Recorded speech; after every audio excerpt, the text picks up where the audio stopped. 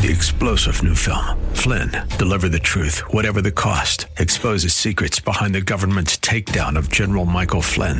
Flynn knew what the intel world had been up to. He ordered the first audit of the use of contractors. This set off alarm bells. He told the truth. He was the most dangerous person for Donald Trump to hire. They had to get rid of Flynn.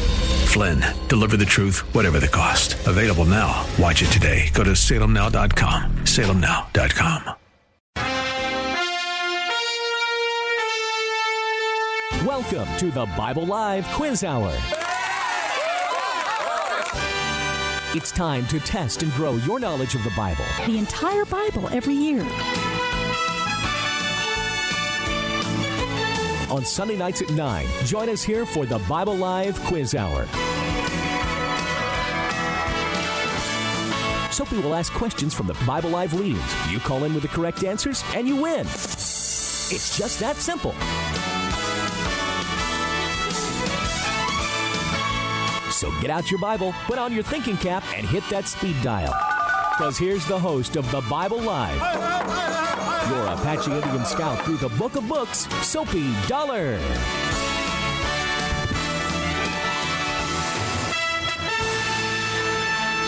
Happy Father's Day, friends. Yes. Happy Father's Day, Father. Yeah, thank you, Stacey. I should be saying that. Yes. Happy Father's Day to all the dads out there. This morning at our classes for trainees at Lackton Air Force Base, I had a class of 135, and I asked how many of them were fathers, and there were about 6 or 8 who raised their hand. And we gave the other men and women in the class applauded for them. Aww. We acknowledged, and they cried. They were so moved that they're separated from the kiddos. That's almost cruel. That we were so we just wanted them to know we were remembering them as dads. Yes. And I want to make sure people know that dads, you're out there, you serve a wonderful role. You have a wonderful position to minister to your wife, to your children, grandchildren. The potential that it's so boundless and beautiful. So, a happy Father's Day. I'm glad we have a day to do this. The same as with Mother's Day. I somehow think we ought to have Uncle's Day, too. Right. There we go. That's John. Right, John. Uncle's Day. Yes. Well, I mean, yes. Well, it does go to say that, an Uncle's Day, but some of the most precious uncles, the reason they're so precious is because they sometimes step into and play that father role. They love their children, their siblings' children, and they are examples to them. Play with. I'm speaking of my brothers. Yeah. My son and my daughter have 2 uncles, and they're just the best. We love uncles, and you got to be an uncle, and I get, and then you had to have an aunt day.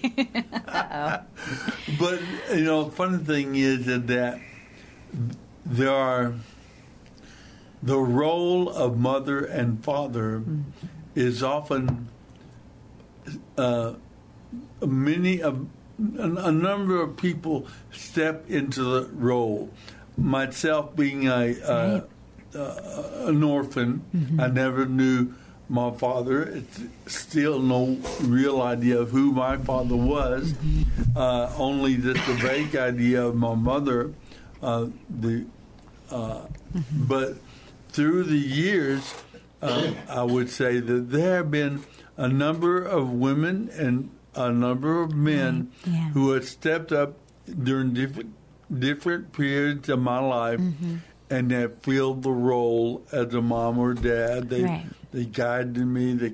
Sometimes they provided for me.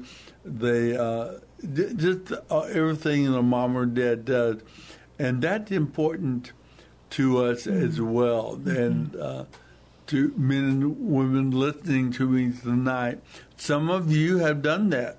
You've taken young people or other children into your home. We were talking the other day that we took Denise, Swiss girl, into our family. Diane, a young lady in San Antonio, lived with us a while. Donnie, we have, through the years, done the same thing, taking people in. And so we can do that, and we can help fill that role of father and mother on behalf of the Lord. Because the Lord said himself, if my father and mother abandon me or reject me, the Lord takes me up. And so that's the orphan's hope, the orphan's prayer there. That's right. But anyway, happy Father's Day, everybody. Yes. And happy Father's Day to your father as well. That's right, John. John. Yeah. Is this your first one without him? Father's Day without your dad? Yeah, that's right. First one without dad. That's a tough one. I noticed. But he's here in my heart. In my heart. I remember when Suzanne lost her father, and my wife lost her father, and then her mother. I couldn't directly relate because I didn't have that same sense, but it must be quite a loss and a realization, a very sharp realization of perhaps even of spiritual life in the spiritual world, when that person who had known you every second of your existence, they carried you as a baby, they've known you, they've followed you, you've always known them. When they are not with you anymore, it has to be a very difficult shock. I hope I don't sound hokey when I say this, but we're still left with the ultimate Father. That's right. Who's watching over us at all times. Not hokey at all. That is the central. Funny you say that, because that is a central lesson of the book of Romans that we're told about in Paul. That's what Paul gets to in the book of Romans, and that's the book that we're going to major on today. The Apostle Paul's epistle to the Romans here on the Bible Live, and it's both a tough word, difficult, and on the other side, it's easy and gratifying to grasp the simplicity of the gospel message and the totality of the gospel message. That it includes everything that we need to know to walk in a confident, secure relationship with God and experience God in our lives, in our daily life here on planet Earth and on into eternity. So the Gospel of Romans is phenomenal, and it's great, but it also makes us think very deeply. So we're going to call on you, our listeners, to this evening to work with us and think with us, and maybe call in and share with us some of your contributions about the life with God, our life with God as human beings. So that's the book of Romans. Stacey, maybe you can tell us general terms about the book, in terms of its listenership, in terms of who it's written to. I mean its authorship, who it's written to, and whatever you would like to kind of set the stage. Okay, let's see. I think I can. It's written by Paul. Paul, we got that. And this is probably around, let's see, AD 57 or so, I guess, after. So this would have been, I think, probably in the early. Would this have been the early years of Nero's time. He was not writing, he was writing to the Romans, so he wasn't in Rome. He was writing to the Romans. He was in Corinth at the time. So it would have been a very Greek city full of quite a bit of, especially sexual immorality. He would have, and he would have, I think evidently, it was relatively, I don't know if this is, would it have been relatively peaceful in terms of war? I mean, it would not have been peaceful for the Christians necessarily, but I don't think Rome was at any kind of, there wasn't a lot of fight. That the country would have been actually at a time of, it was still the Pax Romana. And so that wasn't, but it would have been quite a bit of turmoil in terms of this transition. This is what we were talking about before, of kind of looking at the gospel. It was always good news. There's always good news. God has a plan. He has a covenant, a promise. He is going to make a way, and there is a Messiah. So there was always good news. But how that good news, what happened when Jesus did come, and how it went from, I kind of hate to call it the Old Testament, but it was true. So this transition from this Old Testament understanding of the Messiah and of good news and of salvation into now this new era, the church era. This is after Pentecost, so the era also of the Holy Spirit, and now Paul sharing this gospel now, this good news to Jews, Gentiles, to the whole world. I mean, we're in the Great Commission era as well. The whole world. Yeah. And so Romans is fascinating. Kind of, I don't know if this is the case. Paul's been writing letters, and so but most of the letters that he has written, he has been there. He has been able to actually have conversations with them, see maybe a little bit more of the context, write a little bit more to their specific needs. A lot of the content he gave to them verbally, orally, right? Yes, and he didn't necessarily have put it in in letter to them. Yes, and so but here he had not. Right. So this is the first time, and maybe Paul realizes even himself, like, oh, I haven't actually written this all out yet, and I don't know if that's how he approached it, but when you read it, it is kind of the first time that you see Paul really digging in, going back to Genesis, and going back to, okay, what is the law, the role of the law, what is faith, how is grace? And so a lot of these terms that we take for granted now in the Christian, maybe they're called Christianese, but grace and faith. And these are terms that we throw out. We know what this means, but these are some of the in Romans, in this letter to them. It's as if Paul is writing it and realizing it all together, all at once, for the same time, and it's just exciting to read because you can almost see the light bulbs turning on in Paul's own mind. And you can kind of feel the excitement that he has for how it is so complete, how the gospel just is full circle, how it redeems everything. And so it's a lot of fun. It's all at once extremely complicated and yet the most simple thing ever. It's quite a paradox, which in many ways is so true of the gospel itself.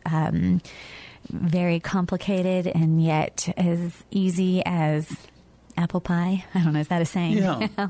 We'll make it a thing. But and so does that help? So he's writing to the Romans. He's never been there. He's explaining the gospel in full and writing kind of for the first time, at least that we know of from the other books.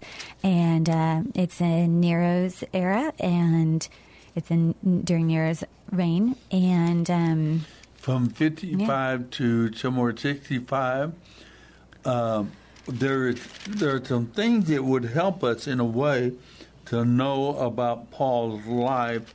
Mm-hmm. And I'm looking for, you can actually find it in Galatians he talks about, he tells about his life and what we get some interesting information about Paul. Mm-hmm.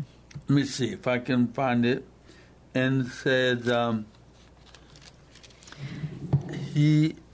it's that period where he talks about this, Paul, chapter 2, okay, verse 1 of chapter 2. He's Paul telling his story. He says, I did this and I did that. I followed the religious law. Religion is a hard word for me to pronounce. So, excuse me. And just in case there's a listener tonight who does not hasn't listened very much in the past, I have had a stroke about 4 months ago, and my right side was paralyzed, and I lost my speech entirely. No one can understand what I was saying, and I'm fighting my way back now. So if I say something you don't understand, please jump on the phone and say, hey, I didn't get that. I don't understand that. And I'll try to say it correctly. Yes, and Sundays are a long day. He's had a lot of teaching this morning and a little bit of rest this afternoon, but by the time the evening comes, so thank you, Dad, for even already celebrating Father's Day. We were, yes. But let's hear, what does Paul write about his life? Paul says, he would warn how he came to Christ.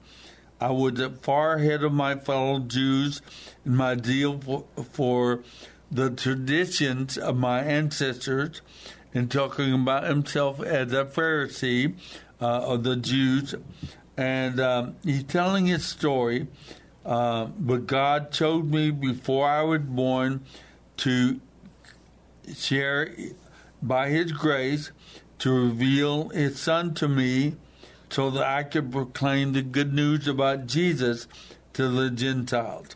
And so he starts telling his story. He said, I came to faith in chapter 1, verse 18, verse 16. When this happened, that I came to know Christ, the Messiah. The word Christ is simply the Jewish word, the Greek word for Meshua, the Messiah of the Old Testament. He said, when he revealed himself to me, I did not rush out to consult with any human being, nor did I go up to Jerusalem to consult with those who were apostles before I was. I went away into Arabia, and I returned later to the city of Damascus. Now, we have to understand here, Paul was a human being seeking after God, and he was a human being of the Jewish persuasion. He was born to Jew, so they had certain true revelation from God about himself and about how to relate to God. He had that as part of his tradition. And then he's having to factor into all that he knew about God. He's now having to reconsider it and he was a Pharisee of the Pharisees. He was a brilliant man of the school of Gamaliel, and he was brilliant. He knew the Hebrew Scriptures clearly, profoundly, and he was zealous for the script, for the law, and for God. And even persecuted people of the way, the followers of Jesus, because he considered them to be against the truth of the Hebrew Scriptures. But then Christ met him, revealed himself to him. as you know, on the road to Damascus. And then Paul said, I went to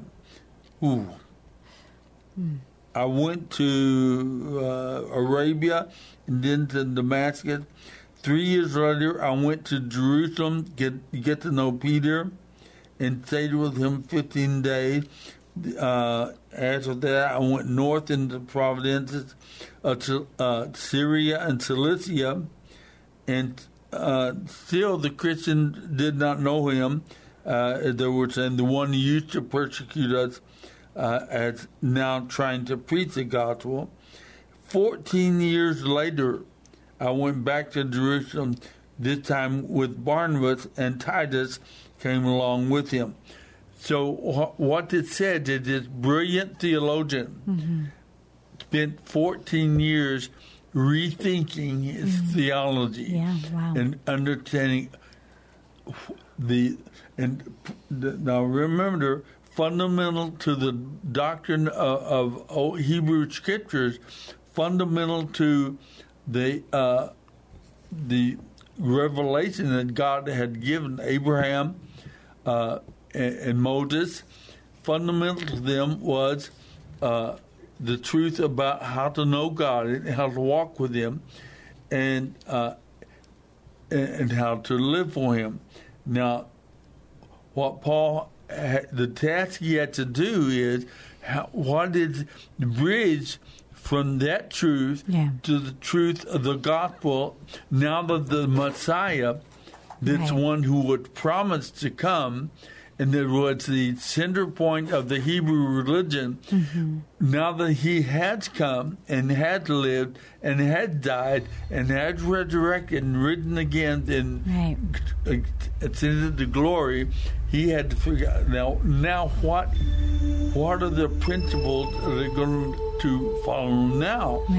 Now how do we present the message, and what are the consequences for the way we proclaim the message? And there's some profound differences now between the message of the gospel from the Hebrew Scriptures and to move to the time now. These are called the last days. This last time under the Messiah. What were the differences? Now we'll come back, and Stacey and I, mainly Stacey, I hope, will explain some of those things, and we'll invite your calls 340-9585. 210-340-9585. Yeah, so if you have any questions about Romans, Fathers, even the closing out of Chronicles and kind of where we were, feel free to call. We'd love to hear from you. We'll enjoy this music and a quick break, and we'll be right back. Of Jesus, your Son. It's who you are. It's who you are, and I'm loved by you. It's who I am. It's who I am. It's who I am.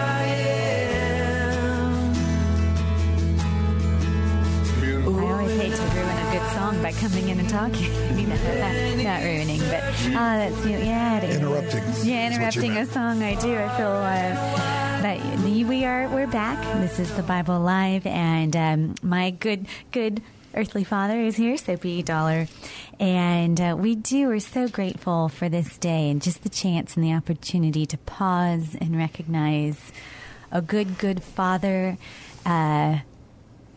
Our heavenly, from which we can even possibly be good earthly fathers. Yes. It is because of him that we are able to give good things and be a good father, good parent, good neighbors to each other.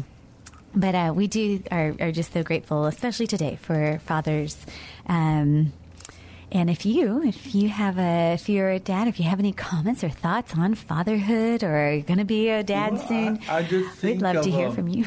I think of in our family a man who is part of a family, and he has had a problem with his lungs and breathing. Oh, yes. And so Britt He's a good father. I guess he's an uncle. He's your nephew. Nephew. He is your nephew by marriage. Yes. But he has had an amazing thing.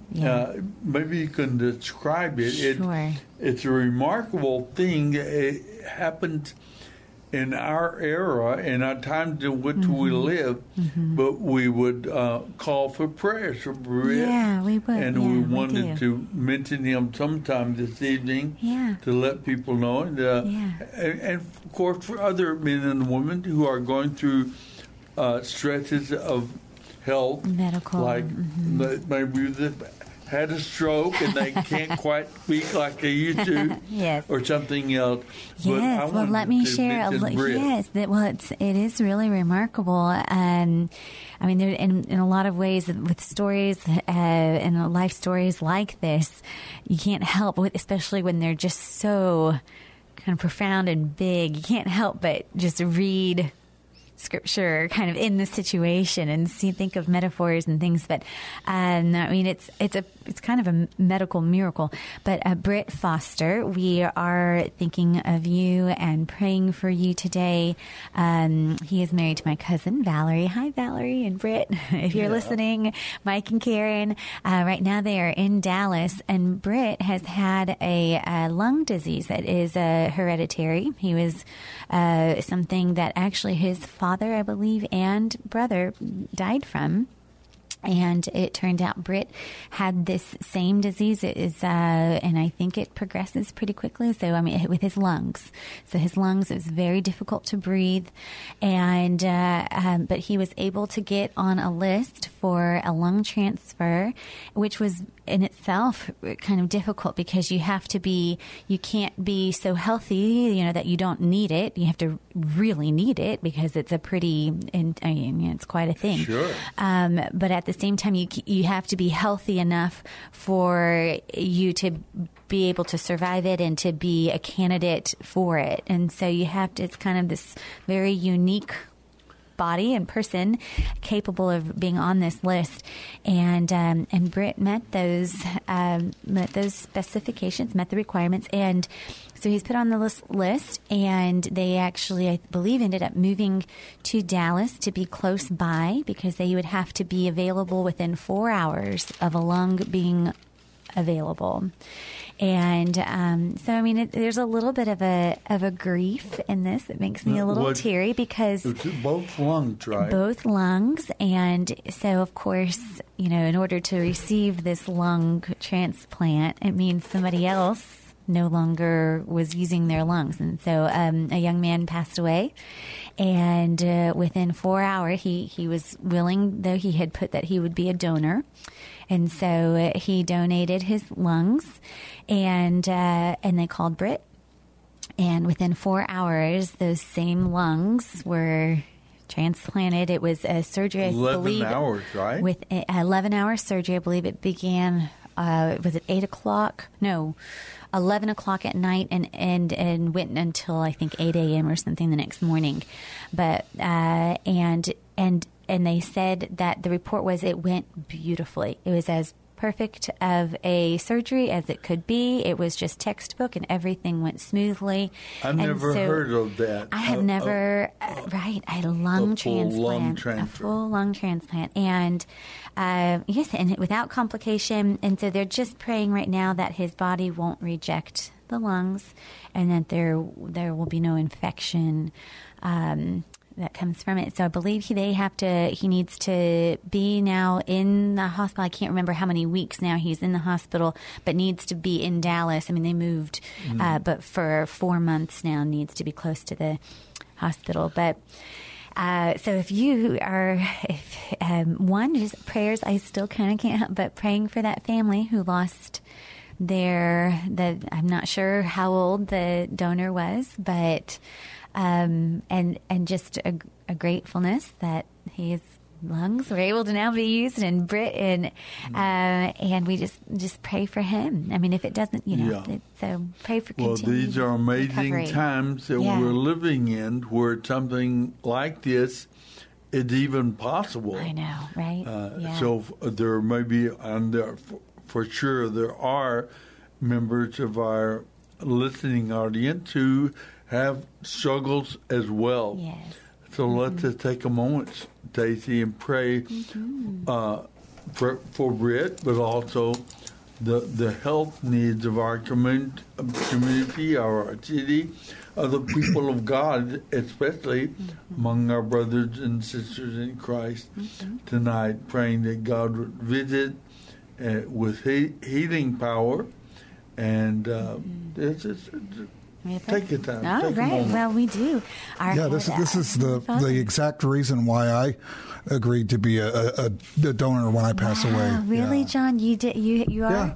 Oh, that's neat. Oh, yeah. I have never, I should think maybe more about that. It's not something that I've actually... I worn all my parts out, but... you wore them out? I don't know about that. I've been rid hard and put up wet, as they say. If I have even one thing that they can use when I pass away, that'll be great. That is amazing. And maybe that's what this is just I'd love to hear more about it. It's kind of it seems a very strange, sort of a faraway thing, maybe, and also just a very,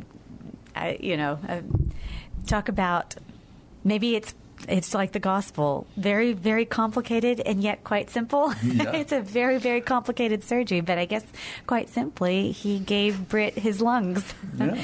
I'm just surprised how long the surgery takes. I know, right? Wow. Well, if you can imagine, I think of just cars and how long it takes, a mechanic to put a human body to view. It's fascinating. But yes, okay, well, let's go to our Heavenly Father, and we'll just, Lord, we do thank you so much for this day. Thank you that we are your children, that we are able to approach your throne, and the King of Kings, the Lord of Lords, omnipotent, omniscient, omnipresent, and yet here as a child we can come to you and just tug on your robes and say, Daddy, can you please help our friend?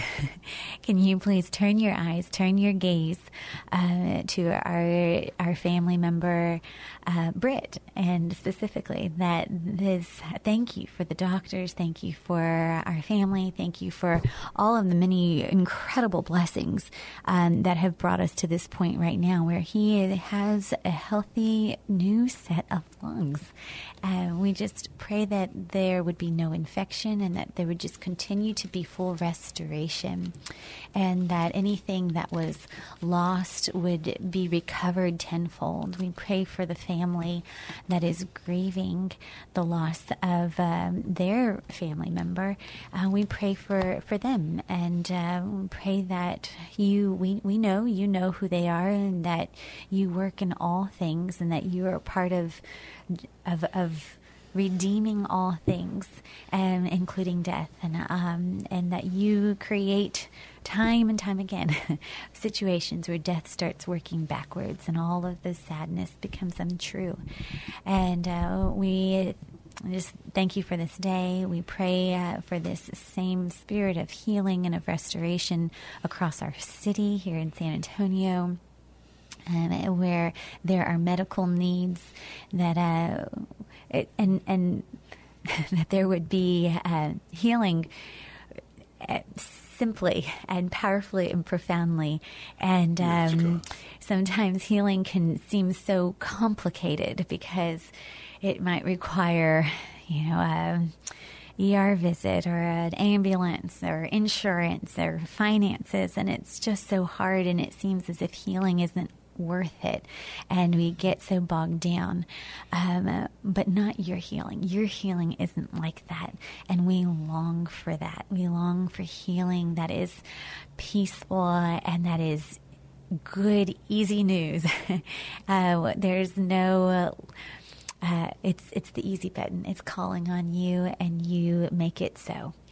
And we just and make it so by the merits of what your son did, what Jesus did on the cross. We love you, and it's in your name we pray, Jesus. Amen. Amen. All right. Amen. So any of our brothers and sisters, that's one of the great functions of the body of Christ that I have recently discovered. I've never had health problems in That's right. a long life and been healthy and go full of energy. Your knees. And then your knee now, that one time. Oh, my knee went out one time, but that, right.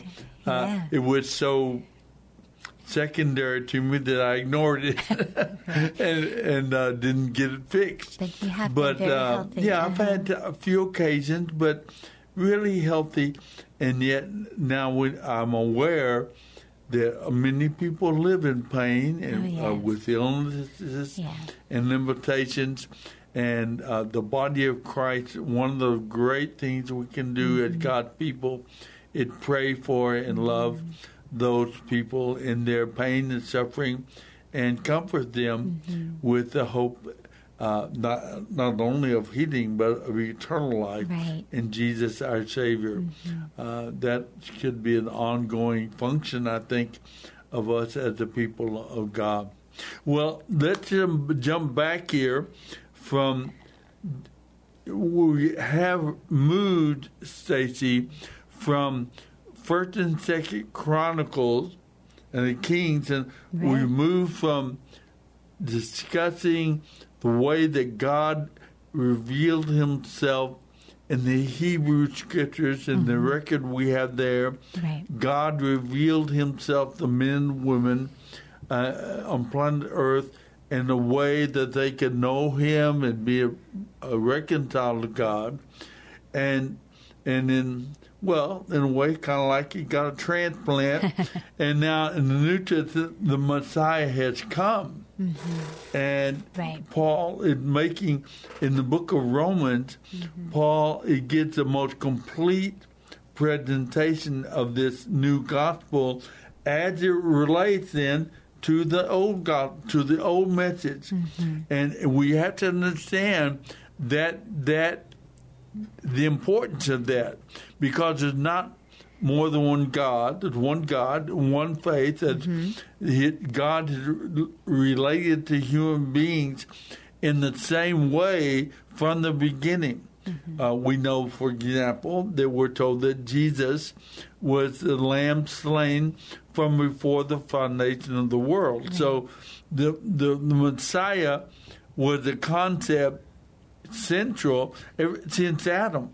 Genesis 3:15. He talked about this Messiah, this Redeemer who's going to come. And all through the Old Testament, the Messiah is central to the message of the Scriptures about how man can be reconciled to God. And the Messiah, but now then he came. The Messiah actually came. And now we realize from Romans, Paul is going to walk with us through, and it's the most complete presentation in writing that we have from Paul. Galatians has been called Romans light, but this is very complete. He starts as far back as Adam and Eve, before Abraham, before Noah, Moses, and he explains how that there is a scarlet thread through the Bible, that God's redemptive plan has always been based on grace and faith. And he said, Abraham believed God, and it was counted unto him as righteousness. So we're going to watch. One of the things that we look for in Romans is the understanding of how the gospel, the true gospel of that God had given, how they move from the old understanding to the bright new light of under the light of the gospel. And it's not potato tomato. No. It's potato.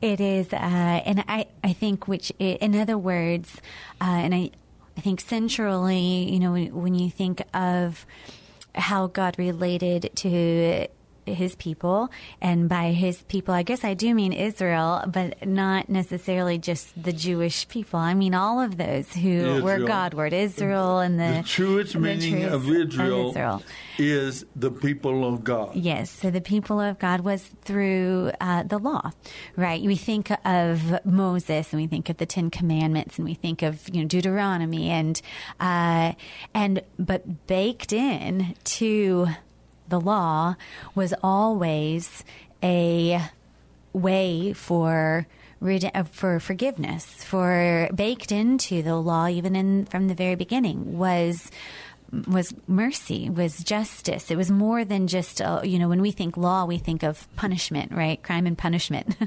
But it wasn't, the law was so much more than that. And they knew that. I mean, they knew that every 7 years there's forgiveness of your debt. They knew that there was an atoning sacrifice, and they knew that Yom Kippur, the Day of Atonement. Abraham knew good and well he should have been the one to have to walk through that blood path, and it should be him that is killed when he breaks that covenant law.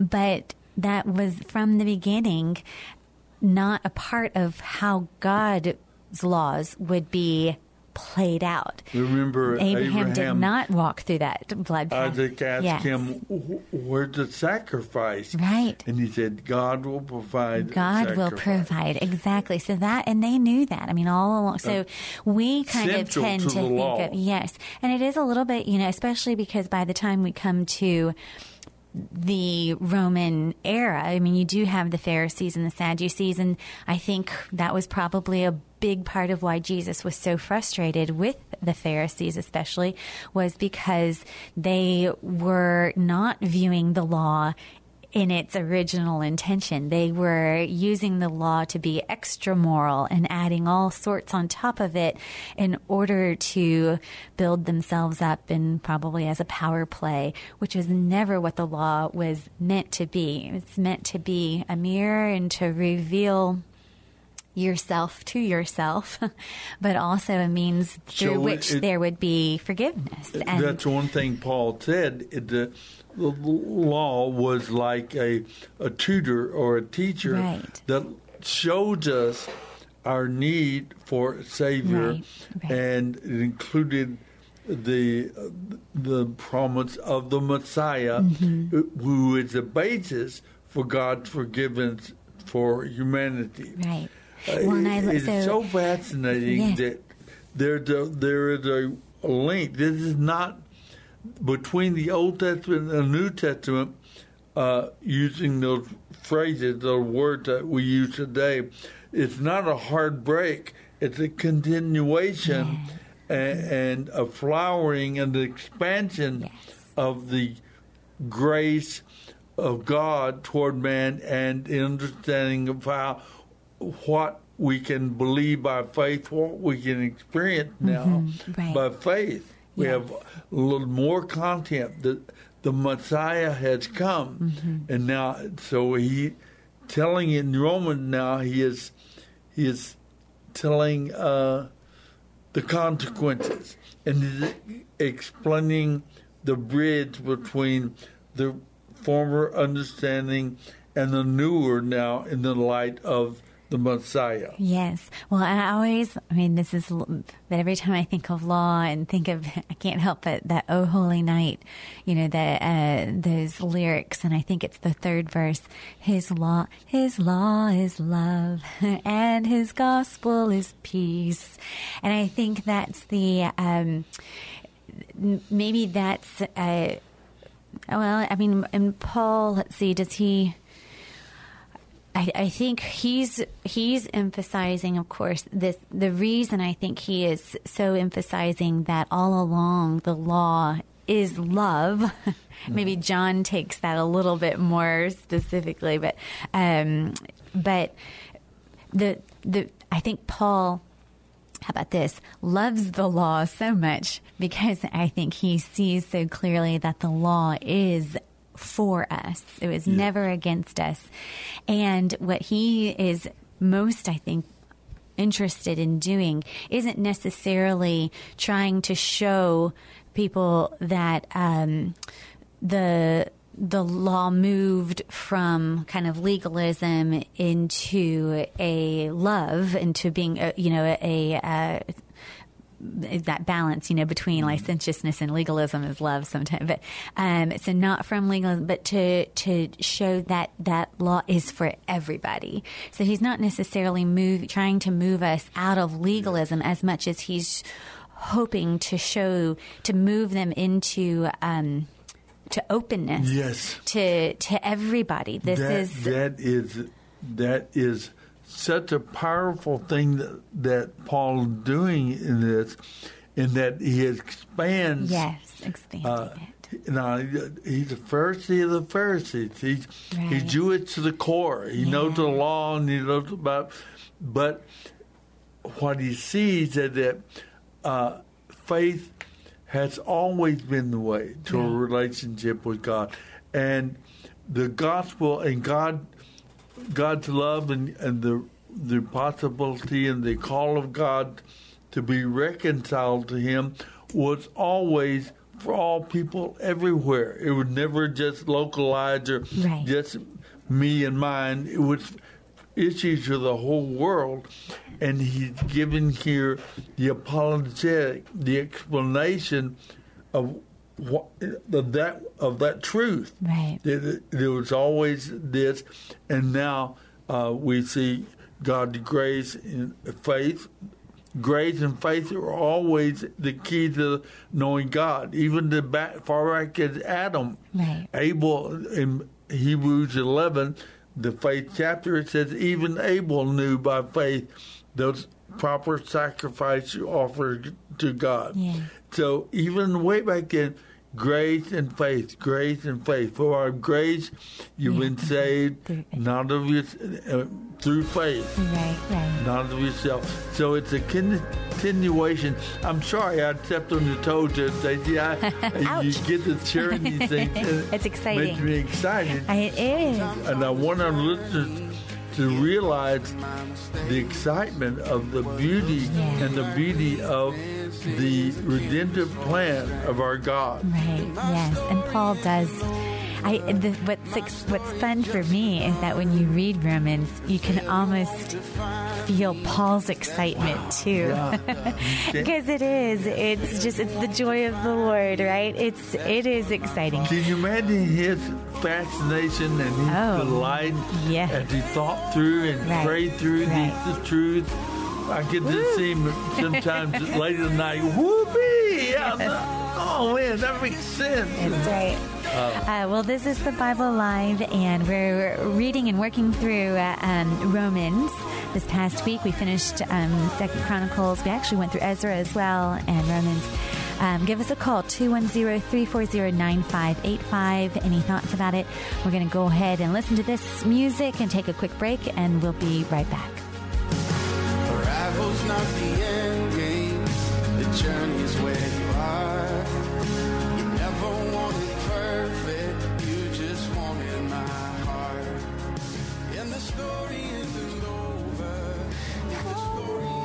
The pain of searing loss. The Father turns his face away as wounds which mar the chosen. Sons to glory.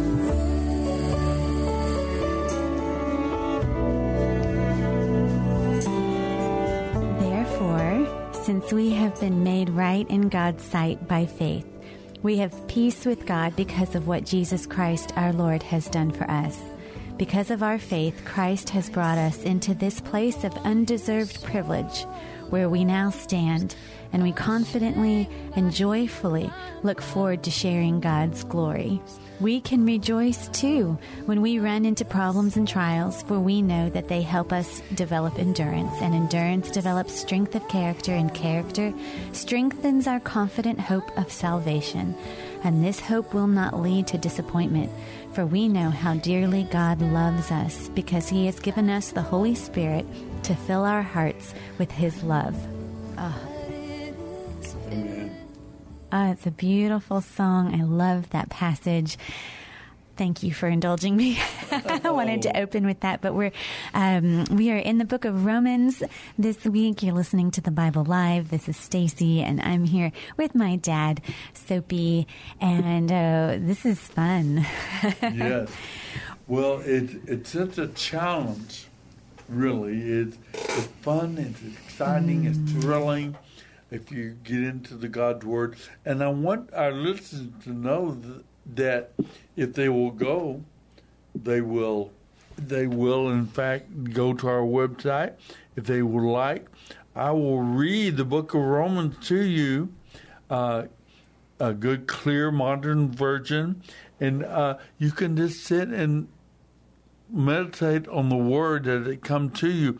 And sometimes the greater understanding from listening, there really is, because you're not having to make the effort of reading, and you just listen to the meaning, and a good reader can make sense sometimes of a passage that's hard if a reader understands it and then reads it with understanding. Yeah. It often makes a big difference, and people have told me many times, wow, I had read that many times, but I didn't get it until I heard you read it. And it's not magic. It's just that if someone has worked through the meaning, they can sometimes express it in such a way that he goes, it clicked. Yes, and your reading schedule really is, I think, just in itself it's wonderful. The way I'm always surprised, no offense, but no, at how well it works out. I mean, just going from Chronicles to Romans, or to Ezra to Romans, and you see these connections between the old and the new, that it's just, that are really neat. You see those connections, and you do a great job of introing the reading and doing an outro, and it's by no means a sermon. It's a very quick, maybe 30 seconds, a minute at most, but summary. And I love how you always say you're not our guide, your Holy Spirit. The Holy Spirit is your guide as you work through the scriptures, but you are a scout. You're a little Indian scout who just goes a little bit ahead. But it's great. It's thebiblelive.com or biblelive.com. And the readings are on the homepage, or if you need to go back, you just go to the program tab, our podcast tab, and then to programs, and it'll list all of probably a month's worth of readings, and you can just go back and listen through. I saw something here that you mentioned earlier that kind of lends to this idea, because and we actually read about it in Chronicles, but we also see it in the book of Ezra, which we started this week, and we'll comment more on next week. But in Ezra, it talks about when the first 50,000 people returned to Israel from Babylon, what was the first thing they rebuilt? And it was the altar. That's what you were saying before. Part of the altar, the core of the law of God was the altar. There's a provision for forgiveness when we break the law, and that provision was foreseen. The Messiah, the Lamb of God, who takes away the sin of the world, was prefigured and foreseen in the altar, where the lambs and the goats and bulls were sacrificed, with the idea of satisfying the justice and the righteousness of a holy God and procuring forgiveness for the one who presented sacrifice. And that was a prefiguring of the work of Messiah. Right, that's right. And so I guess that's just one more way in which they knew the importance of it. It's the first thing they did, build that altar. And they would have been looking for the Messiah. And so then we moving, one of the things that is, I don't know if delicate is quite the word, but I think it's interesting how Paul, when he opens up in Romans, he's not writing in Romans. He's writing again from Corinth.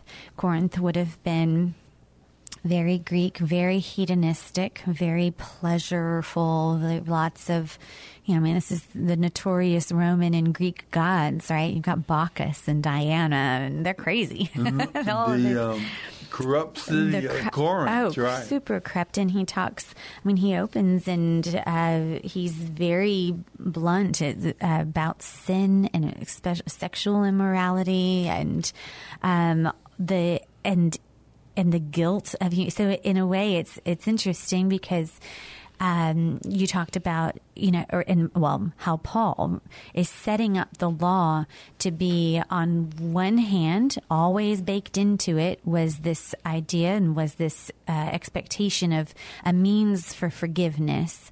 But also, you get the sense, though, that not everybody even felt like they needed forgiveness. And so he's almost putting the law up. It's kind of delicate. He's having to show you that the law is your friend. The law was always a means through which there would be forgiveness and salvation, atonement. And then, of course, Jesus is that ultimate sacrifice. But at the same time, what if you don't even think you need forgiveness? And so he has to then set the law up to be something that, first and foremost, the law does divide us. He has to show our need for forgiveness, and that's the whole point. That's why God gave us the law in the first place, was to help it reveal to us our own need for a Savior, and so he has to, and that's where you get the famous kind of chapters on natural law and God's revelation through creation, and it's where but you also get he's calling sin. I mean, it's the sexual immorality, but he's not pointing to that and saying you are condemned. That is only condemning if that doesn't reveal to yourself how much you need a Savior, and it doesn't point. So it's always by grace through faith. He does it so brilliant, because it's even hard for us sometimes in our day with so much revelation given to us. But it's sometimes hard to, how do you kind of walk that line where you don't want to tell somebody, well, you are condemned because of this sin. No, you're not condemned because of this sin. Kind of. You're condemned if you are not saved by grace through faith. But that sin should be something in your life that is revealing your need for that forgiveness. Right. I don't know. I just went about that really roundabout. But that's one of the things that I think Paul does so beautifully and delicately, and very strong. I mean, he does not. I actually was listening. I was listening as I was driving to Romans, and it talks about sexual. I actually had to. My son was in the car with me. I turned it down because how do you turn down Romans? But I did. He's 9, so so Paul's very bold. He has no problem calling sin out, but then pointing us to, it's not about the sin. That's not the end it's of the not message. Yes. Yeah. So I thought that was. He does that well. I'm going to put the phone number out there. We only have, we're about 15 minutes out to 15 minutes left with our last segment. We are in the book of Romans. I'm going to go ahead and put a couple of questions out there too. And if you, because it's a trivia kind of hour, and it is fun, I think, sometimes to listen to the scripture and then to test yourself. I mean, one of the most exciting things that you always say, when Jesus, when he was squeezed, scripture poured out, saturated with the scripture, and so asking yourselves these questions. I know it's a little bit silly sometimes and can sound like Bible trivia pursuit. Well, maybe people should know that at our website, when you listen to the scriptures, you can also find there all of these questions that will help you review and kind of remember the key points of the passage you just listened to. The questions are all there on our website as well. Oh, so you could get a head start. Yeah. Well, this one I wanted to ask that. By his obedience, Jesus the Messiah offers forgiveness and life to all men. By my disobedience, I made sin and death a part of every human's experience. Who am I? That's a pretty easy. You should get the reference, though. It's in Romans chapter 5, verses 12 through 21 is this whole part. But by his obedience, Jesus the Messiah offers forgiveness and life to all men. By my disobedience, I made sin and death a part of every human's experience. Who am I? So if you know that, 210-340-9585. We'd love to hear your take on that, hear your answer. Or the answer. And let's see, do we want to ask one more question just for fun? That is a good question. It's kind of central to our understanding, as you said, of the gospel moving. It is consistent from beginning to end. Yes. Let's do one more. And this one's for you, Dad. In Romans 15, after stopping in Rome for his trial, Paul planned to go to what country? So this is in Romans 15. You'll find it in verse 24. And that's for Dad. And they say to this day that he did Yeah. Who are they? Yeah. Okay, so in Romans 15, after stopping in Rome for his trial, Paul planned to go to what country? And if you visit that country today, they will say Paul did go there. And they will say that proudly and emphatically. But this is in Romans 15:24. What country is that? Call in, 210-340-9585. So let's see, we made it through Romans 16 this week. So next week we'll be, that's it. We'll be going back to Ezra and Nehemiah. So back to the Babylonian exile and to the rebuilding of the temple, and then and what that looked like, how that went. It's a little bit... Ezra and Nehemiah, it's a little, it's a little depressing, especially after you get Romans, but it's for good. It's good. It's good for us. It's interesting because Chronicles tells us about Ezra's reminding the people a review of their past, their history. Yes. Whereas Ezra and Nehemiah then go right into their present tense. Right. So what was it like to be among those thousands who made that long, arduous journey from Babylon over back to Canaan, back to Israel, and what they experienced? And that is a remarkable story of what these believers, they were in the main believers, because no one would make it kind of journey just on a lark, just to take a Sunday walk. It was a long, tough journey, dangerous, and then once they were there, they faced enemies all around them, etc. So we'll read about their experience once they were in Israel, and as they rebuilt the walls around Jerusalem, they rebuilt the altar of the temple, what they went through. It's very thrilling. And again, it reminds us of the same basic principles of grace and faith that they needed for God to experience God's presence, protection, and power in their lives. So it's good. It's hard for us who live in the full light of the gospel. Sometimes it's hard for us to step back into the old and think, but the same principles, that's what you and I are saying tonight, Right.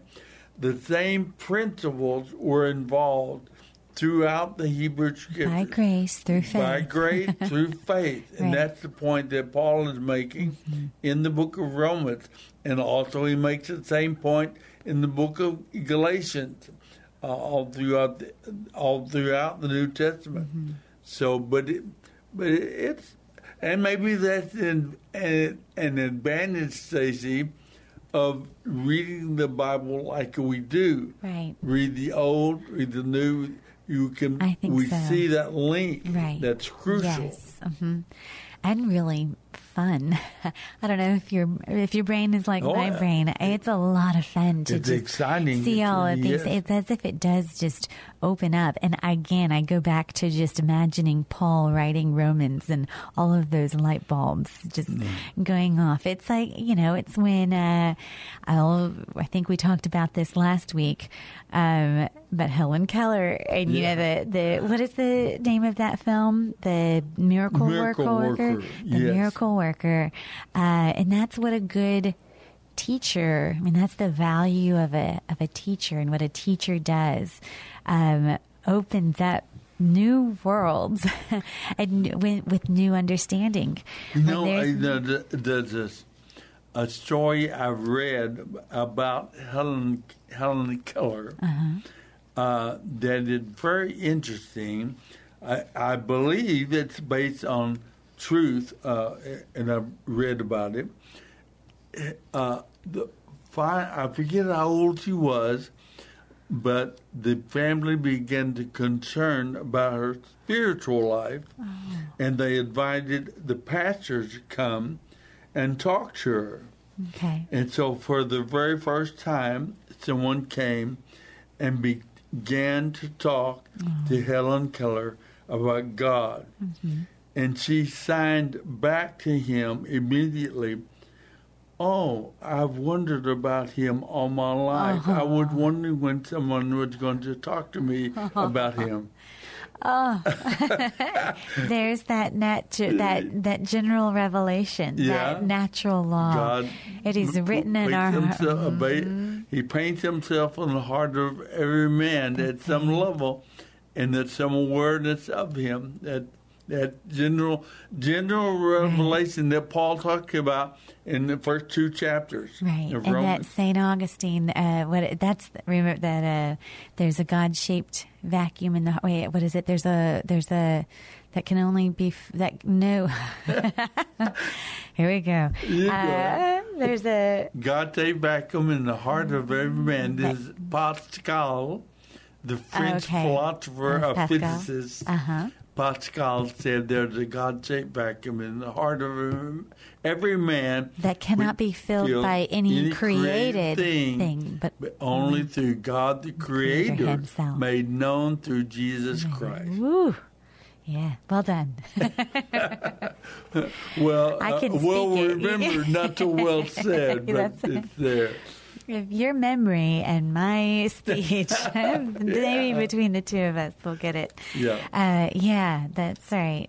How I was wondering. Did you want to say anything at all more about Ezra, or do you want to spend the last few minutes kind of summarizing? Think about I did want to. One of the it was Cyrus. Just the. Reminder, I guess, that it was under Cyrus who was prophesied by Isaiah, that it would be Cyrus who would allow them to go back to Canaan, to their land. And Cyrus would have been called a Messiah, a type of, what is he called? He's called Savior or... Messiah. He's called Messiah. Yeah, an anointed one. An anointed Not one. the Messiah, but he was a Messiah. Mm-hmm. And which gives us a picture of the role of right. of them, and in every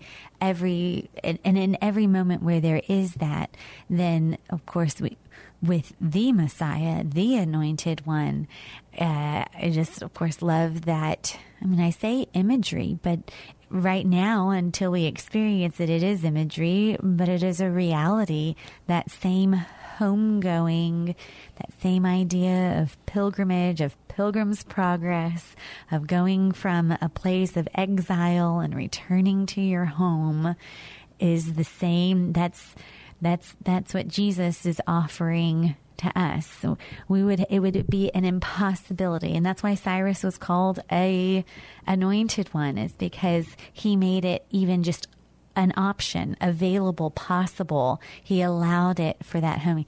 And Jesus does that much more so for us. We are exiles.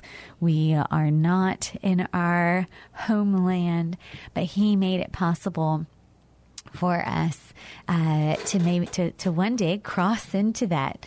And I always love Pilgrim's Progress, and so I'll use this, but that celestial city to heaven and to our true home.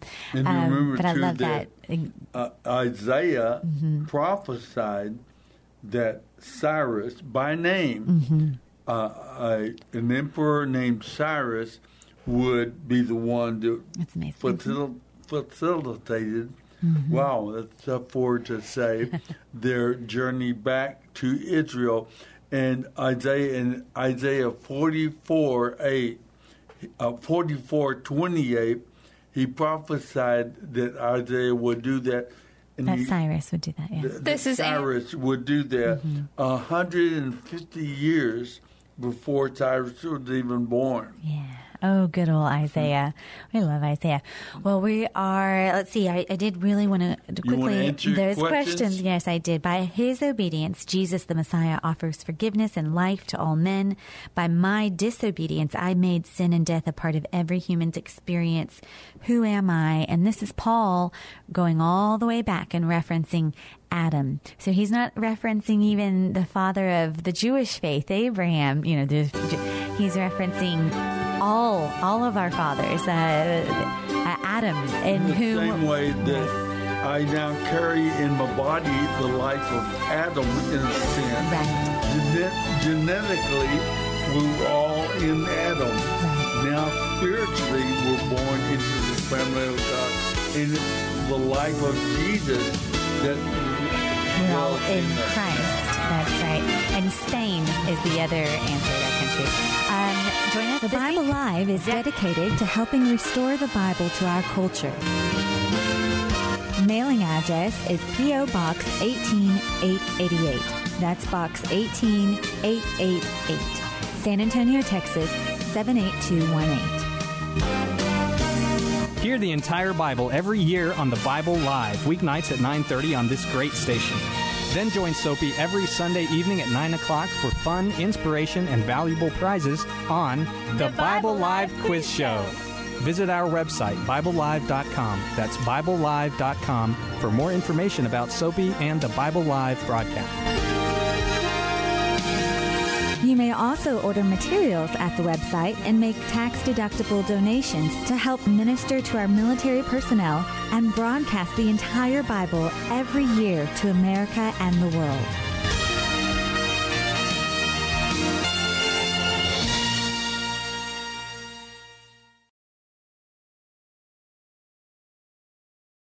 Three-star General Michael J. Flynn, head of the Pentagon Intelligence Agency, knew all the government's dirty secrets. He was one of the most respected generals in the military. Flynn knew what the intel world had been up to. He understood its funding. He ordered the first audit of the use of contractors. This set off alarm bells.